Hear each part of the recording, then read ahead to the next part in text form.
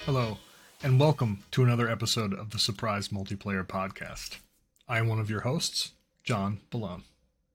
In today's episode, Ossie and I discuss the topic of hoarding.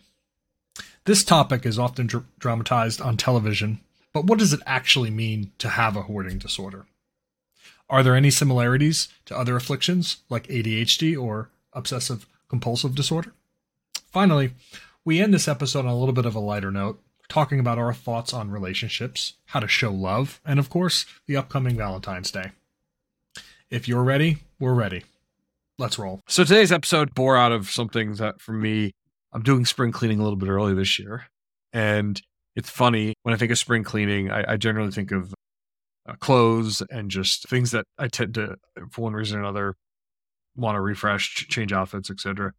And I go through this phase of my life where every maybe 3 or 4 years, I do like a real spring cleaning where I'll go through and maybe throw out things that I've been keeping around the house that I know I haven't used. And for whatever reason, I've held on to them and haven't want to actually get rid of them. And then our fearless co-host, who is in Paris today and unable to join us because it's way too early over there. Poor him. Yeah. Brought up the fact that millennials, which again, something I didn't identify myself as until I was told last week by you that I was a millennial. That's you. That millennials tend to hoard things like, I don't know, Apple boxes. Oh, I'm pointing at this, but the camera doesn't follow. Apple boxes, technology things, basically everything on my top shelf there. Right. And I just always thought that's because I was like a nerd and I kept these boxes around. But then I thought more and more about it, and like hoarding as a concept for me is, I've seen the television shows and I know I'm nowhere near as bad as what could be televised even. But for some reason, especially with technology, I grew up with this mindset of like reuse, right? If you have it, don't waste it. And I would acquire things like USB cables, and I'm sure you have as well throughout the years. For me, it's not that USB cable. I'm just going to throw it in a box, and I have this box now underneath my shelf here. And I don't know, I probably have cables in there from 15 years ago that I'm never going to use. But it's taken me, 38 years of my life or however long to realize that, I should just throw it out because it's wasting space. And there's a mental thing in my brain that says like cataloging, like you have this little case, and I know I have it there too.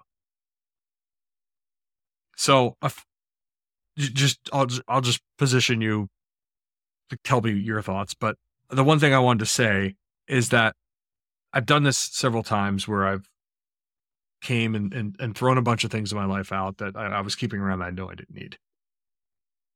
9 times out of 10, very soon after, I end up having to buy something, and I need it.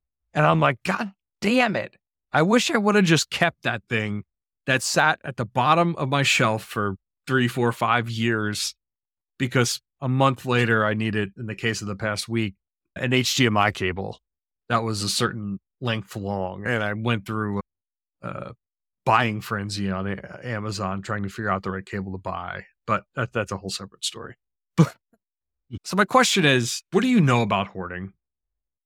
I know I'm not like Hoarders on the television show Hoarding, but there's something like in the brain that keeps us like, we have some kind of sentimental attachment to certain types of things.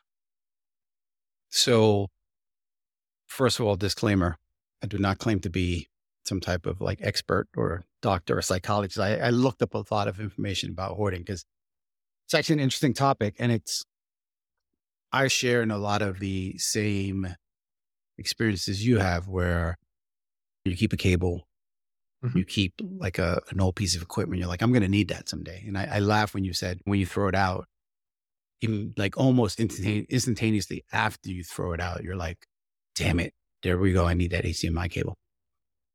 So I've experienced that as well, but I did do a little bit of research on hoarding, and there was some interesting things. I don't think anything that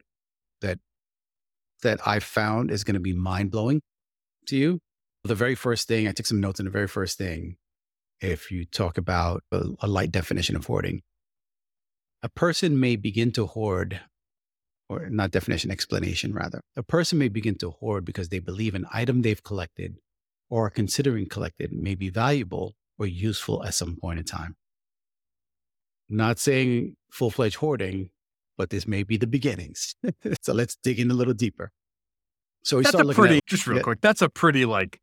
That's very light. That's very light. There are a lot of other things that are going to come along. A lot of other research I'm going to relate to you that will make a little bit more of a separation between a real hoarder and what you're doing and what I've done at some point in time in my life. So let's talk about like signs of hoarding, right? Keeping or collecting items. We just talked about that may have little or no monetary value. But then we get into things like finding it hard to categorize or organize items. So you have to tell me if we're checking these boxes, if you qualify as these. Will do. Okay. Having difficulties making decisions. That's normal in my life. You're right. But making decisions specifically about, let's say, should I get rid of a particular item? Absolutely. And I don't think that's what they're referring to. I think they're looking at the sort of psychological breakdown of hoarding, and I think they're broadening it. Oh, the personality of the... Exactly. Okay. Check. These are signs of a hoarding disorder, things that may be included in a hoarding disorder, right? Keeping and collecting items that may have little or no monetary value. Finding it hard to categorize or organize items. Having difficulty making decisions. You've already said yes. Struggling to manage everyday tasks, such as cooking, cleaning, and paying bills.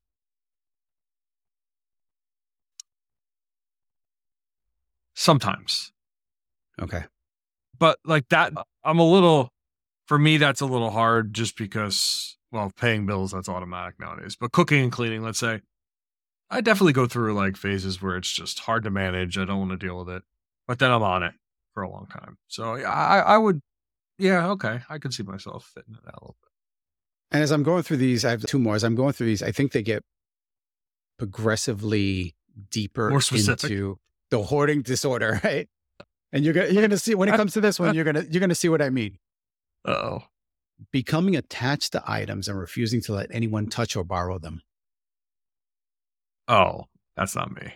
That's what I'm saying. Like now we're getting... There's very few things in my life that I'm attached to that I wouldn't want someone to borrow. I almost got myself in trouble because I was about to say my wife, jokingly, but then that could be on several different levels messed up. And I'm sure we could start a whole war thing on Twitter. But that one definitely is not me. I didn't think so. I assume these last two are probably not you from what I know of you. And the last one is having poor relationships with family or friends. I would. No. So I definitely think no for both of those. But my question would be, and maybe you have the answer, for each of those specific ones, is it a gradient? That's an interesting question because the other thing I learned is that hoarding comes in 5 levels. There's 5 phases or levels. They're actually levels, not phases. There's levels of hell. Yeah, there's 5 levels of hoarding. So let's jump into that because those are really interesting. And from level 1 is the lightest level. And then it goes to level 5, which is like watching the TV shows. So level 1 is like the least severe, but it goes beyond like simple collecting objects and belongings.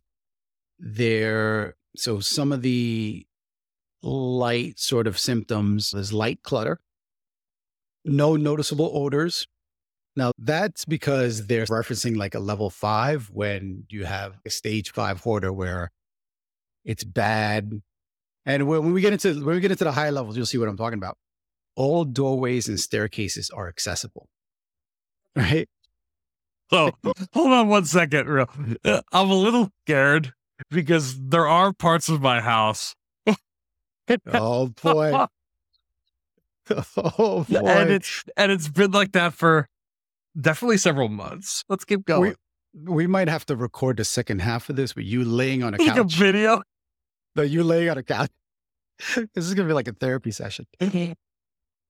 No more than 3 areas with managed animal waste throughout the home.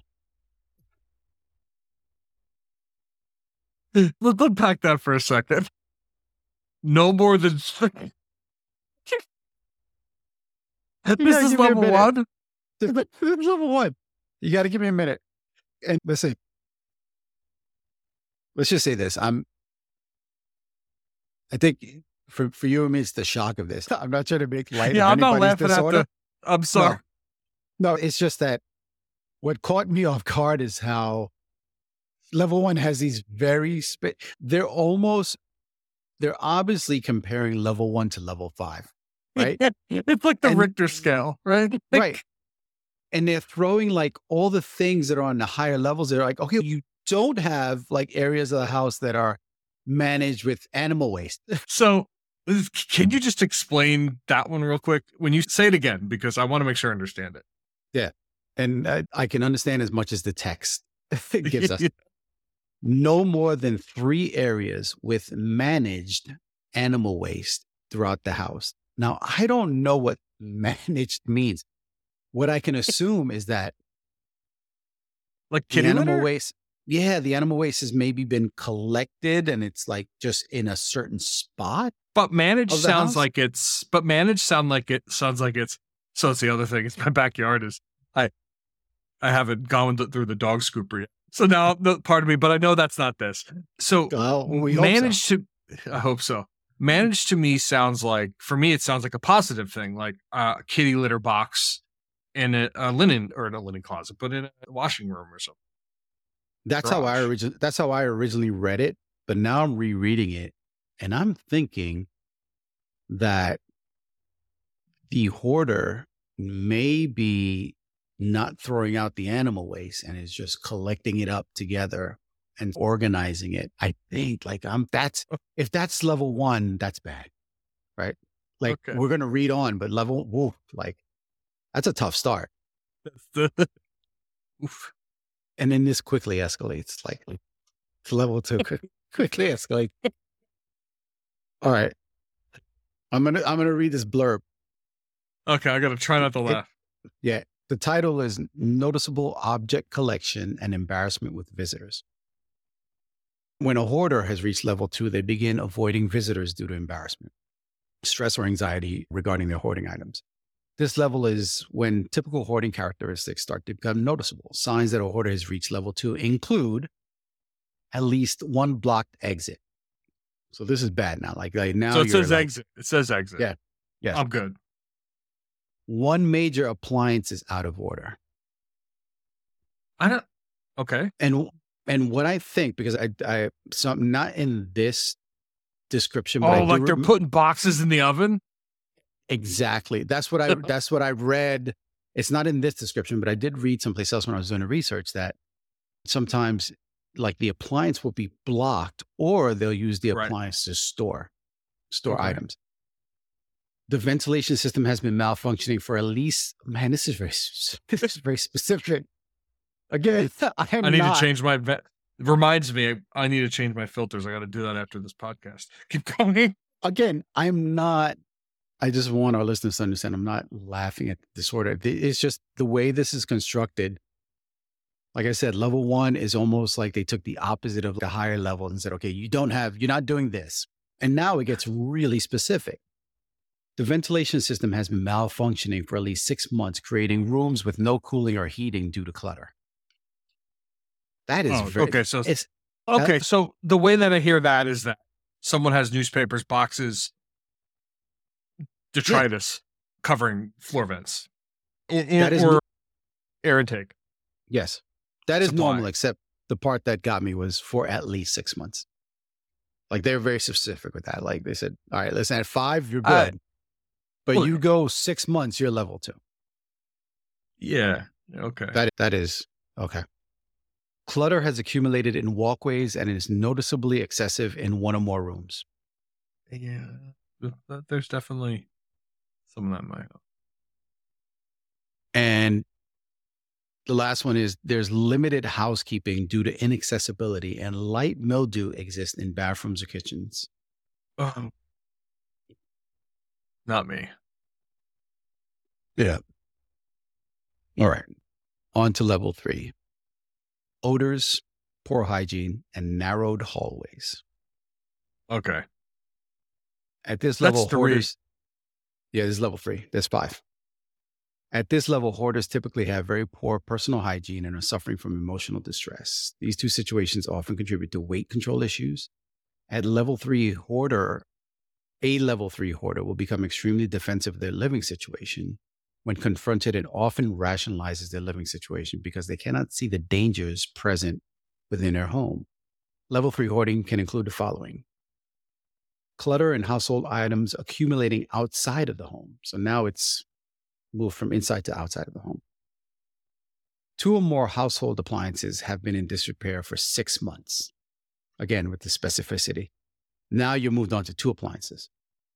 1 area of the home shows light structural damage. Again, I don't know what that means. What does that mean? Structural damage, why? Because of the amount of stuff? The stairs are broken? You'd have to put a lot of shit. Exactly. That's my point. Break like a floor joist. Is it a door that's broken? Is it like you're jamming stuff in the spindles? I don't know. I don't get it. I don't know. Did you bust out the drywall because you're things in the... That's your fiberglass insulation now, the old newspapers you're collecting. There is, and this level 3 has a few more bullet points. Actually, it's almost double the bullet points. There is an excessive number of pets. Okay. Right?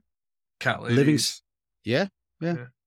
Living spaces have been neglected and cannot be tidied up. Okay, got it. Visible rodent, flea, or spider infestation.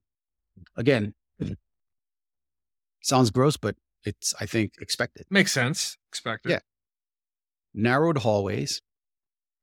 At least 1 unusable bedroom or bathroom. And I think that's probably because they're using the room now to accumulate stuff.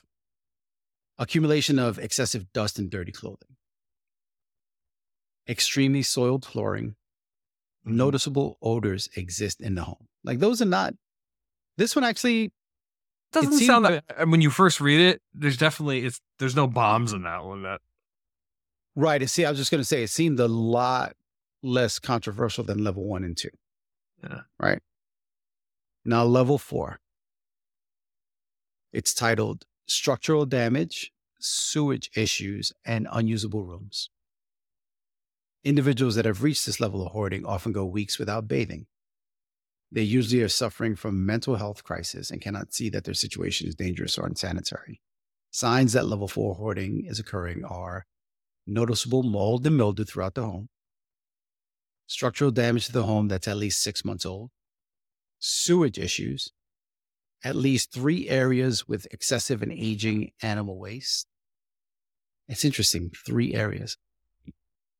Again, very specific. Multiple rooms have become unusable. Spoiled and rotting food in kitchen areas. Fleas, lice, bed bugs, and other major pest infestations. More than 1 exit is blocked. So now we know that, I think now we can make the assumption that the appliances, bedroom and bathroom that's out of order, basically it's blocked. That's all because of the accumulation of all the shit. It's just being blocked, right? Level 5, this is the last level. It's titled Fire Hazards, No Electricity or Running Water, and Accumulated Human Feces. This is where it gets bad, I guess. As the other ones were bad, but this is the most severe type of hoarding, and individuals at this level may not be able to live in their own home, nor can their home be salvaged for future habitation. Ooh. Oh, wow. That's bad. Human and animal waste is often collected in containers and cannot be disposed of down the toilet, yet remain in and around the home. Level 5 hoarding situations often meet the following criteria: severe structural damage to the home. Now, I got to imagine when they say structural damage, they're probably talking about no running water, sewage backups, like that. That's kind of what I'm thinking, is that there's just been neglect, general neglect in the house, or maybe neglect for something that has just gotten out of control. I don't know. Maybe there's a flood a few weeks back and now months back, and now there's something wrong with the actual basement slab, because the water sat down there for too long. This next one, you hit this one on the head before, broken or crumbling walls, right? So I think it's either the amount of stuff that they've collected has done damage to the walls, or I don't know, maybe they've even damaged the walls. I don't know. To like store stuff within the walls. If you have like sheetrock and drywall. Major fire hazards throughout the home, such as paper accumulation around open flames. Okay, that's expected. No electricity or running water due to neglect. Okay. Clutter on every surface, hallway, and floor space. A noticeable accumulation of human and animal feces. Most spaces in the home are inaccessible. And that is it for the 5 stages. One of the first thing is, I think that they start off pretty strong as an indicator to let people like me know that this is a real disorder. And it's not just because you like keeping boxes of fancy shit that you bought. But the interesting thing, or at least my question here is now, this is a progressive disease, right? And although sometimes the way it reads is that it deteriorates pretty fast. It almost sounds like that, the way it's a 6 months or at least this amount of time. I feel like it would be very hard to do something like that to a house, a modern house, right? Or even a building like you live in 6 months. So everything that I've ever heard about hoarding is it's generally over several years. Yep. And I think so to your point, I think the time frames are definitely put there to help those who may think they have some sort of light disorder, like yourself, right? Because you're collecting items and not throwing them out. And they're like, listen, to your point, hey, 6 months at least, 3 months at least. So I think it's helping those folks who think they may qualify. But to your point, it's a progressing disorder. And if you start light, it can become worse over time. And I don't know how besides understanding the symptoms and understanding the disorder, how else do you detect and how else do you catch yourself before you get to like level 1 or 2 or it starts to get worse? Now, I think, and this is just from seeing, I've never really watched like one of those episodes of like Hoarders, or I think I've seen it in passing. But for some reason in my head, I tend to remember that anytime I've seen a hoarder, they live alone. Never really live with someone else.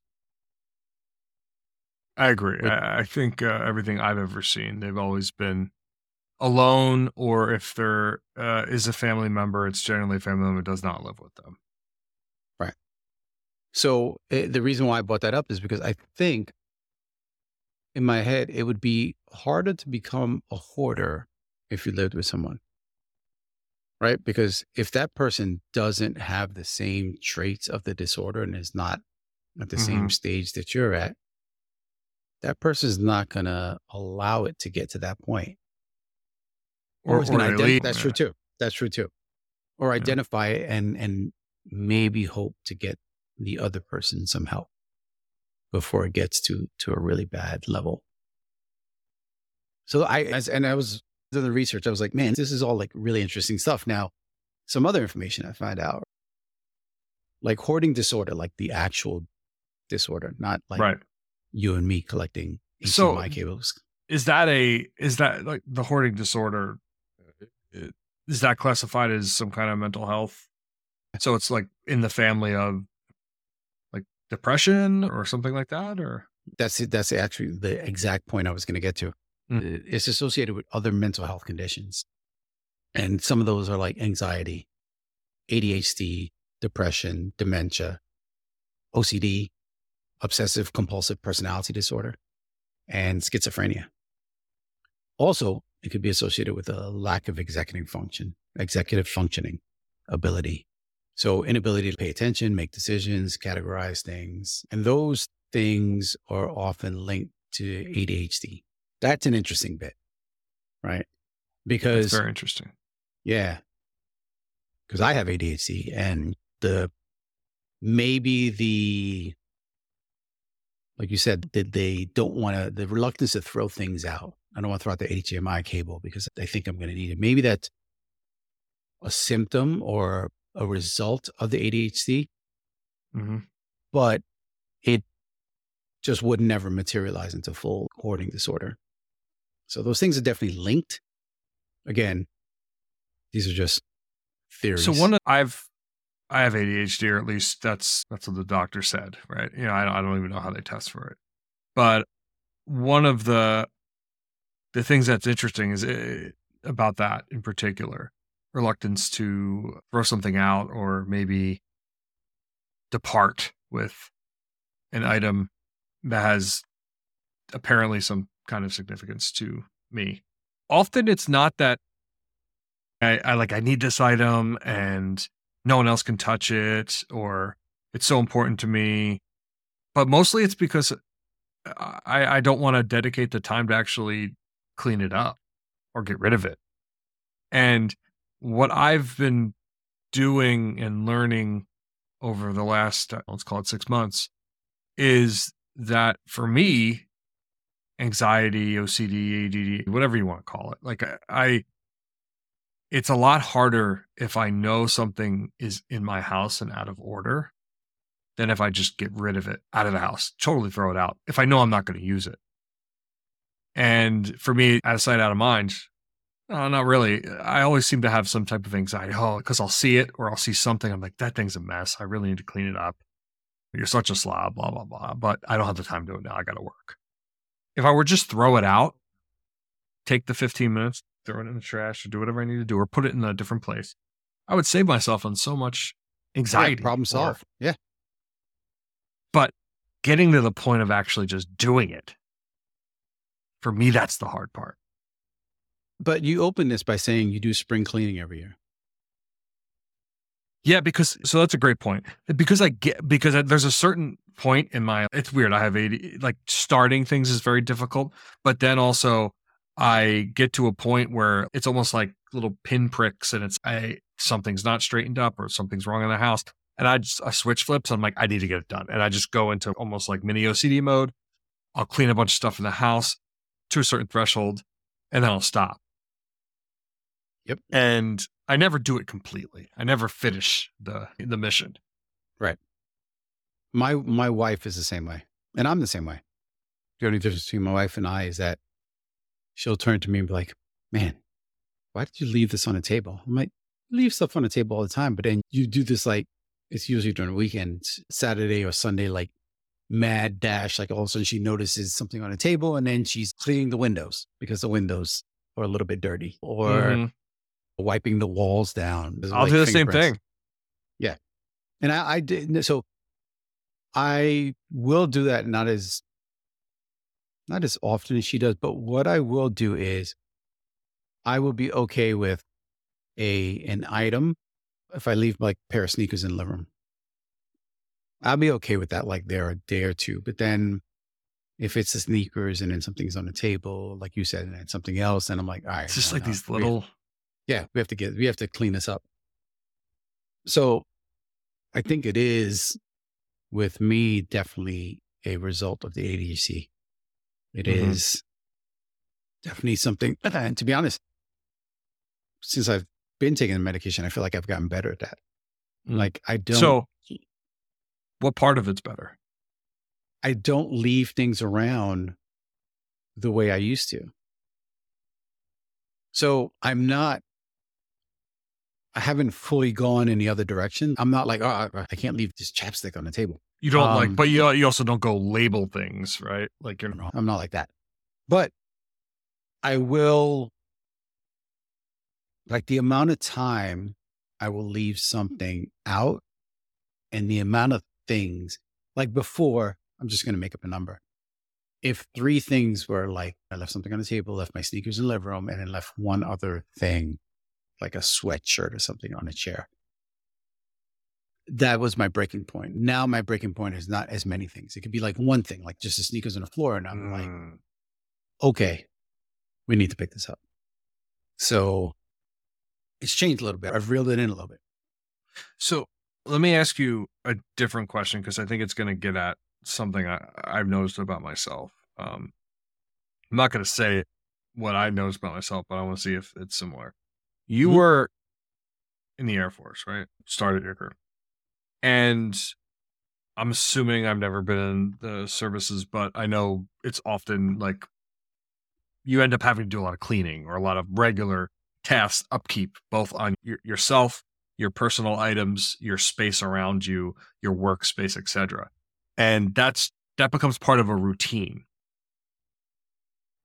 And knowing you, I'm fairly certain you probably excelled at that.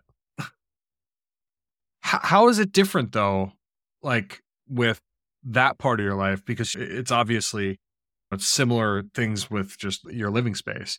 And now it's different later in life, or it's different for this particular part.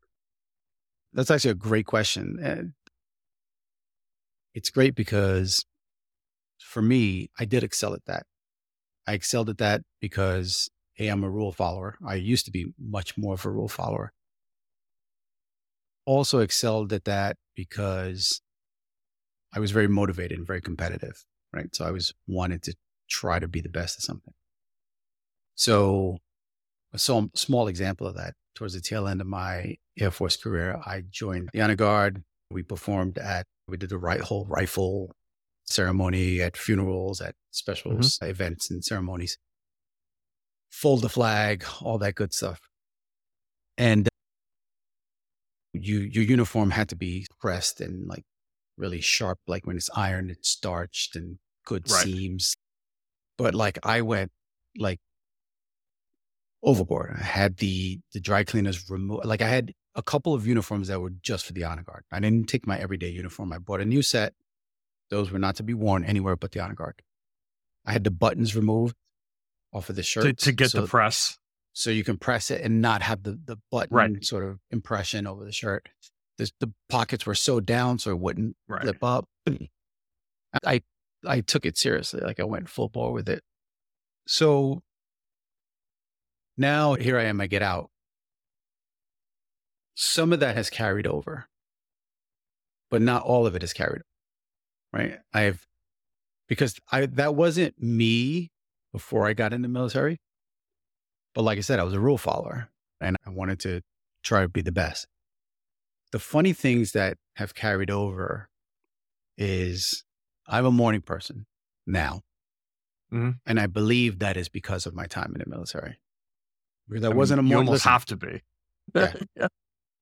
But it really, and that's just one example, but it really ingrained that in me. And that's something that I've carried on. And maybe because part of me enjoyed that and I benefit from that. The other stuff, there's no benefit to it. Like I can benefit from it, but if I feel like doing it, I do it. If I feel like being like super neat and tidy, I'm super neat and tidy. If I don't, then I don't. Part of it may be me rebelling against that sort of being forced to be super neat and tidy for 4 years. So now I guess you have to pick and choose when I'm neat and tidy, when I'm not. The reason I asked is that for me, it seems almost, we talked about this when we were talking about introvert several episodes ago. It's almost like there's a energy meter for me. And the reason I say that, in the way you said that now that you're taking some medication, that threshold's a lot lower for you. Yeah. Instead of 3 pieces of clothes, it's 1 or 2. And it's the same thing now, although definitely different.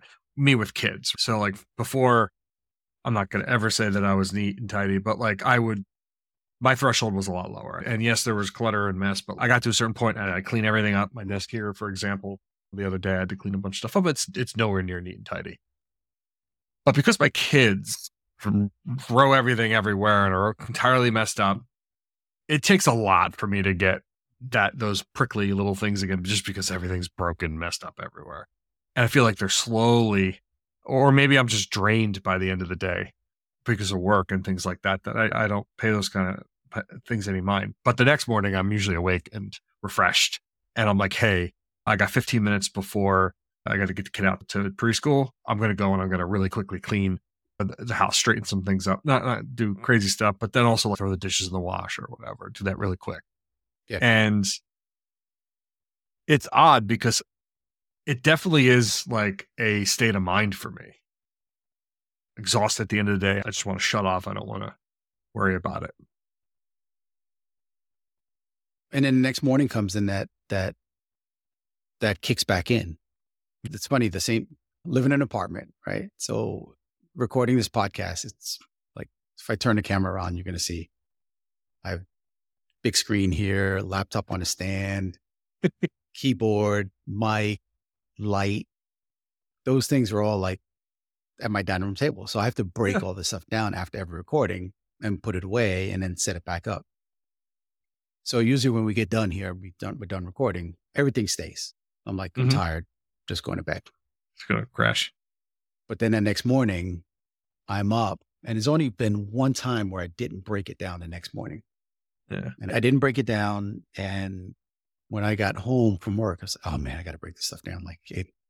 And that was twofold. That was me just feeling like this can't just stay here. Right. It's had this overwhelming desire to break it down. And then the other part of it is just consideration for my wife. I know she doesn't want to come home the next day and see podcast recording stuff all on the dining room table. But I think that's a smaller percentage of it than just the urge, oh, this has to go. But I don't do it the night of because, like I said, you're tired and you don't prioritize it because you're tired and your energy you don't have any. The little energy you may have is going to go into something else. Right. Right. Yeah. And sometimes that something else might not be going to sleep, but it's something you know what, I think we've talked about Jeremy, how he falls asleep and reading or listening to an audio book or podcast, something else. The little energy you have left, you want to say, take it for myself, do what I need to do as part of my evening routine and finish it up. Yep. So the one last little bit of research that I dug up, which I didn't touch on before, was they identify people who may be more vulnerable to hoarding. And it's interesting that the first bullet point is people that live alone. I didn't even, when I brought up that point, I did not remember that was in the notes that I took. People who grew up in a disorganized space. That's not shocking. People who had a difficult or deprived childhood. I believe that. So that's believable also, but I think that one goes a little bit, I guess, deeper into the sort of psychological effects. For sure. And obviously, I don't want to diagnose, but there's obviously other factors probably that go into that person's life as well. We talked about ADHD things, but mental conditions. You mentioned schizophrenia. Yeah, I see that. Yeah, there's definitely a lot of these things that's the thing that became apparent to me is that when I read off the list of the other mental health conditions, it is really probably much thinner line than we imagine between anxiety, ADHD, hoarding disorder, depression, dementia, OCD. It probably doesn't take, if you're in the sort of arena of these conditions, it probably doesn't take that much to be pushed fully into one of those areas. Full on anxiety or depression or dementia, whatever it is. Well, dementia is, I think, a little bit different. I think dementia is, I don't know. I know there's different forms of it too. Yeah. I don't know that it's necessarily like a behavioral disorder. I think it's more of a disease, like a physical disease, more of a disease than a disorder. But I think the difference between that one and the other ones that someone with dementia might be more prone to hoarding versus I think the anxiety, the ADHD, the depression, OCD, I think those things all live in like a family of things. And like I said, there's very little difference between those things and you can easily be pushed from one to the other, I think. I don't know. Yeah, to me, that's interesting because a lot of people I know that suffer from depression or anxiety or some of these others, I imagine, I haven't looked at any of the stats, but just from my social circle, my network, there are definitely overlaps with people with each of those. More than I would say, more overlaps than not. Yeah. Agreed. I think I share the same experience with the people that I know that have suffered from some of these things. The other one, I think that's probably a little bit of an exception. I think two of these are in their own bucket, which is dementia and schizophrenia. And I think the other ones are just very tightly coupled in their own bucket. So, yeah. So dementia is an interesting one because, again, dementia to me, and I'm not sure as I'm not a doctor, but it's almost like a class in and of itself, right? Like mental health, dementia is separate because wouldn't things like trauma or PTSD could have dementia qualities to some of the symptoms, I thought, but maybe dementia itself, that when it's described, is more of a progressive thing. So something that starts, but then generally dementia gets worse. It's not a stable state. Yeah, yes, absolutely. That I know of it.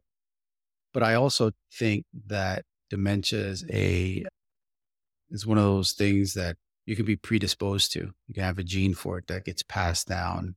It could be hereditary, passed down through your family. Actually, my wife watched a very interesting show on Netflix. Oh my God, Chris Hemsworth. Okay. Yeah. And he took a test that identified that he was twice as likely. He had the gene for dementia or Alzheimer's, twice as likely to develop it because both of his parents carried the gene. So the show was based on him going to experts and changing his lifestyle.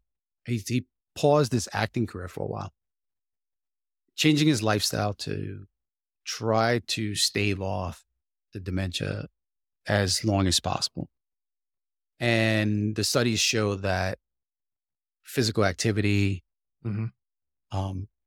pushing yourself to do things outside of like your comfort zone will help stave off the dementia. Using your brain more, being more physically active, using your brain more, challenging yourself both physically and mentally. So the show is based on that. Like every episode is like a different challenge he does. One thing he it was like a tram or something that was stopped and they hung a rope from it and he lowered himself on the rope and had to climb up the rope. Oh, wow. And it was a long rope. And Chris Hemsworth is he's fit dude. He's very fit, but he had to work out and practice this. And he had a coach that kind of, coached him through it in order for him to get through it. So he did these sort of physical challenges, these mental challenges, which is it was a very interesting show. But that's how I know that the whole dementia and Alzheimer thing is something that does get passed down. It's genetic, hereditary. I'm sure there are some environmental maybe conditions that can probably either cause you to develop it or exasperate it or bring it on faster. But it's definitely physical trauma, right? So we know that you could CTEs inside of NFL and other sports have caused this. Car crashes, I'm sure. But what's interesting, you mentioned some other trigger, right? And I know this from personal experience that like there tends to be like this just I don't call it, I don't know if it's a trigger, but just rapid, like a point of inflection where there's just a rapid decline. And an expert, but I've seen it happen, and it's difficult, especially.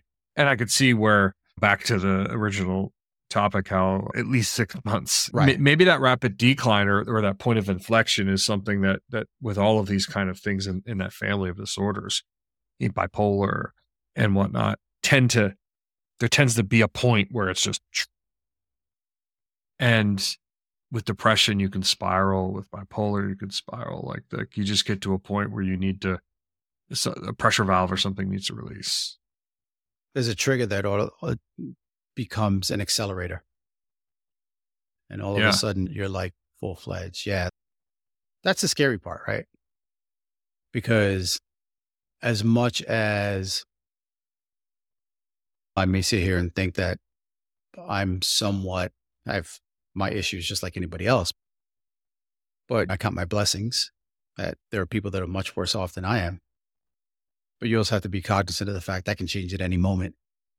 Like we were talking about triggers and accelerators. It could be something really traumatic that all of a sudden that thing that was dormant inside and lingering comes out and you're in a full-fledged sort of disorder or something. Yeah. And obviously anything medical in nature, those things happen. But one of the things in particular that goes to the Chris Hemsworth, or at least that mental and physical capacity part, often when people finally retire, there's a lot of them things tend to decline quickly. Almost it's because you're not, I don't exercise really at all. I need to. I keep saying that. I think we need to do a whole topic on that. Why I can't just get my ass out of this damn chair. But when you stop exercising your mental capacity, or for one reason or another, you tend to just atrophy. That's why I think I said it on one of the other episodes. I have no plans on retiring. And what's the point? What does retiring even mean? And I can digress too much. Like, retiring sounds good in nature, and it's because you worked your whole life. You want to enjoy what you have left, et cetera, et cetera. You want to, whatever. You should be doing that way. And I hope most people do, but you shouldn't be in the now and look towards 30, 40 years or however long in the future. That's going to be when I enjoy. Fix what you have now. That's exactly how I'm wired, dude. And listen, this is going to be a little bit of a hot take, but yeah, I don't believe in Valentine's Day. It's a made-up holiday. It's a very commercial holiday. Everything is so goddamn expensive. I agree. I don't believe in it. And my stance is, listen, celebrate the love every day. And listen, that's just a little bit tongue in cheek. Nobody's celebrating the love every damn day, but periodically throughout. Well, here we go. Back to Charlie Sheen. All right. If I would have bet money on it, I would not have guessed that Charlie Sheen was going to come up again today. But yeah, I don't mean every day. That's a little bit silly. But live it like that. Live your way. Live it like life. That. Yeah, absolutely. So I agree with what you said. I'm not going to do I want to disagree with your eyes, but I can't. But the one thing I will say, I do think Valentine's is a made-up holiday. People want to sell shit to us. For me, I use it as do something that I normally wouldn't do for my partner. Not because I'm only doing it once a year, but because I know that like it should be something out of the ordinary. Like make it like spice it up or whatever. And a few years ago, like my wife and I, right after COVID, we went and did like a long weekend at a spa that's an hour away from here. Yeah. And it's not that we normally wouldn't do that, but for us, we would be like, oh, you know what? We don't need that break. We're just going to wait another 3-4 months and take the kids or our family or whatever to like on a vacation or something to the shore. But we used it as a stone or something in the ground to say, hey, this is a day we're going to go out of our way to celebrate. Yep. We don't celebrate it because of being Valentine's Day, but it's a good reminder. No, listen, I get that. I get that 100%. I would maybe counter that and say, not challenge you, but offer up another alternative is do something once a quarter. I know a couple that had, I think, 3 kids, and once a month. Oh, listen, they had the means to be able to do this, but once a month they would have date night, and they would go have dinner, get a babysitter for the night, go have dinner, and get a hotel room, and they'd spend a night out. That's cool. Once a quarter or once a month, pick up flowers for your wife, set up candles by the bath so she can have a nice relaxing bath. Right? So those are the little things, right? You can insert those things into your life to celebrate the love. Now, I say that this. Your wife's there What? listening, right? She's not listening. And I don't know that she's going to listen to the episode anyway, but yeah, so it's something that I've done. I don't do it as often as I should. I think I'm going to try to get back to that. There's a lady right outside my building that maybe 3 days a week, she sells flowers, and she's always like selling flowers. And I used to just stop and get my wife flowers. Haven't done that in a long time. So I should get back to it. I Do should it practice tomorrow. what I preach. Yeah, I should practice what I preach. But yeah, so I really believe in, if you do it throughout, then maybe you don't have to do it on Valentine's Day. But then listen, that has to be a mutual decision. If Yeah. my wife is okay with not celebrating Valentine's Day, if she wasn't okay with that, then You'd be celebrating Valentine's Day. exactly. Yeah. Yeah. That's absolutely. My wife and I, we've started doing some things like that as well, more frequently. We've had a few things we've done through the 10, 11 years we've been together, but doing things more frequently, like next month, we're going to a comedy show. And Nice. yeah, exactly what you said about your friends, where they would get a babysitter and enjoy themselves for an evening. I think Valentine's Day, the interesting thing, it's less about I don't see it as the holiday. I see it as for me, it's a consider your partner holy. And even though you do things daily that you or you show your love daily in different ways, right? Do something maybe out of the ordinary that they would appreciate that you wouldn't, or that isn't the daily. It also, listen, the benefit of it is that if you do fall out of practice and out of routine with the flowers, the setting the bath for your wife, or the wife is doing something nice for the husband, whatever it is, whatever your routine is, if you fall out of it, you have that one day to bring you back into it, or it reminds you like, hey, this is the day, let's do something nice. I get it. Yeah. Yeah. And yeah, when my wife and I first got together, for me, just my birthday's never really been like a big holiday for me, or like a big thing. Like, it's a birthday. Me neither. Friends and family, I enjoy hanging out with everyone. Like, for me, it's about being with the people that I love or I want to be with.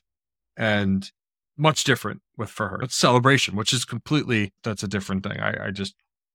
And when we first were dating, I didn't get that part. And it definitely caused friction. We almost did not have our 10 or 11 years together. I know a few couples that are like that, where the one spouse or partner is not a big birthday person and the other one is. Mm-hmm. And that usually causes a problem. My wife is probably a bigger birthday person than I am. Most people are a bigger birthday person than I am. I'm just not really into celebrating my birthday. Actually, I try not to let most people know my birthday.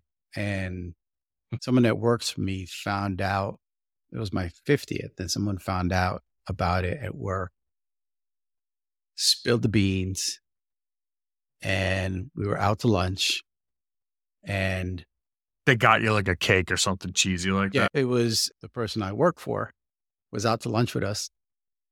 And that person said, you know what? I want some Baskin Robbins. I want some ice cream. Is there Baskin Robbins nearby? And I was like, hey, it's just wintertime, but yeah, okay. Completely oblivious. We go on to Baskin Robbins, which is, of course, with the Dunkin' Donuts, because they all are. And we walk in, and he goes to the refrigerator and pulls out this giant ice cream cake. And my body went into a panic. I was like, no, don't. It was a flex. He was letting you know. I said, don't do it. Don't do it. And he got the birthday cake. We took it into the office, into one of the conference rooms, and started calling everyone into the conference room. And people were coming to the conference room like, oh my God, it's someone's birthday. Whose birthday it is? Whose birthday is it? And I was like, I don't know. We're just enjoying cake. I would refuse to tell anybody it was my birthday. Yeah, I'm okay to celebrate it, but I don't like to really just put it out there and make it a big thing. If, like, my family, we celebrate my birthday, and that's fine.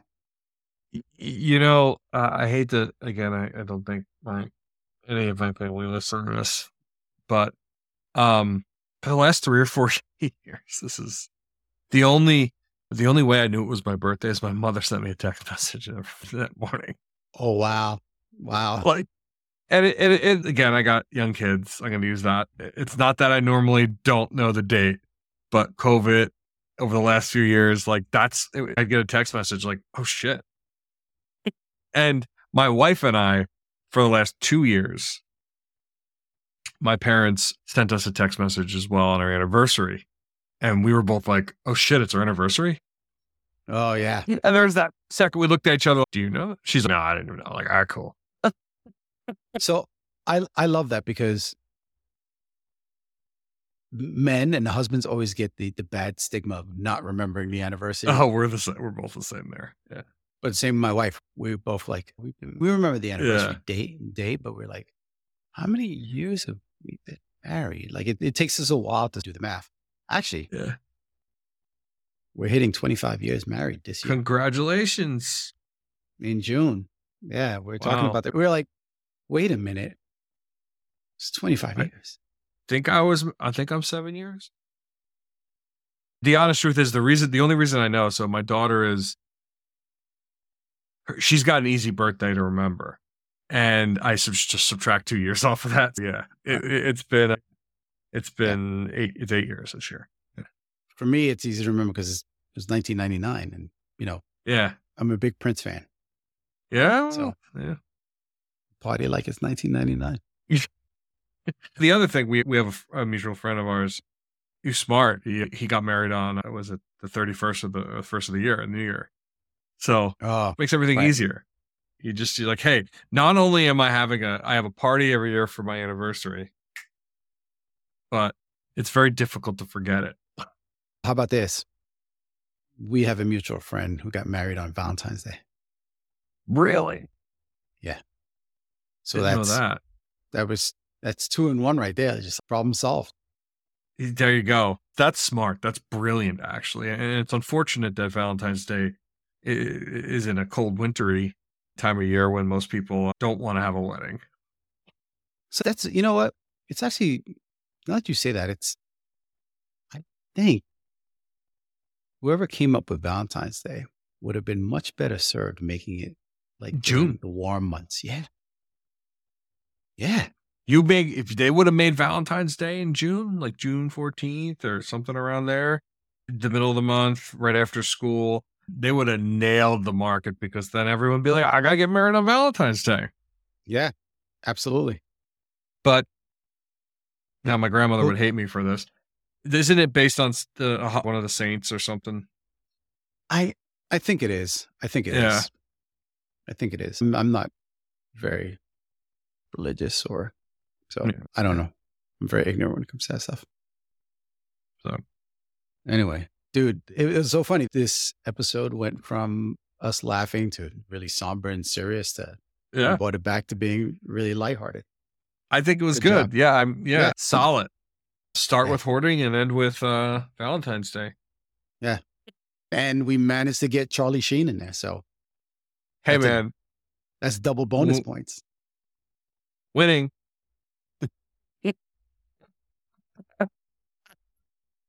I don't know, man. There was a phase of my life. I definitely bought a t-shirt that said Charlie Sheen, Tiger's Blood winning, airbrushed on a street corner in Boston. I'm sure you have one. I'm not surprised. Yeah. Now that I've learned of your obsession with my Charlie wife Sheen. Actually made me get rid of that t-shirt. Oh, that's not right. That's not right. There's a line you don't cross when you get married. Everyone's got to grow up. And Charlie Sheen is the line. He's that line. He's the line you don't cross. I just remember what's the movie he was in where he was the Major League with the baseball? Major League, yeah. Yeah, man. Wild thing. Yeah. Anyway, dude. Jeremy, we miss you. Take it easy. See you next week. Jeremy, we miss you. We'll see you next week. That wraps it up for this episode. As a reminder, we can be found on LinkedIn, YouTube, Spotify, Apple Podcasts, and of course our own website, surprisemultiplayer.com. We love feedback. On any of those platforms, feel free to drop us a line, comment, or if you prefer to email, you can reach us at bantercrew@surprisemultiplayer.com. Until next time, keep exploring, and stay curious. Thanks for listening.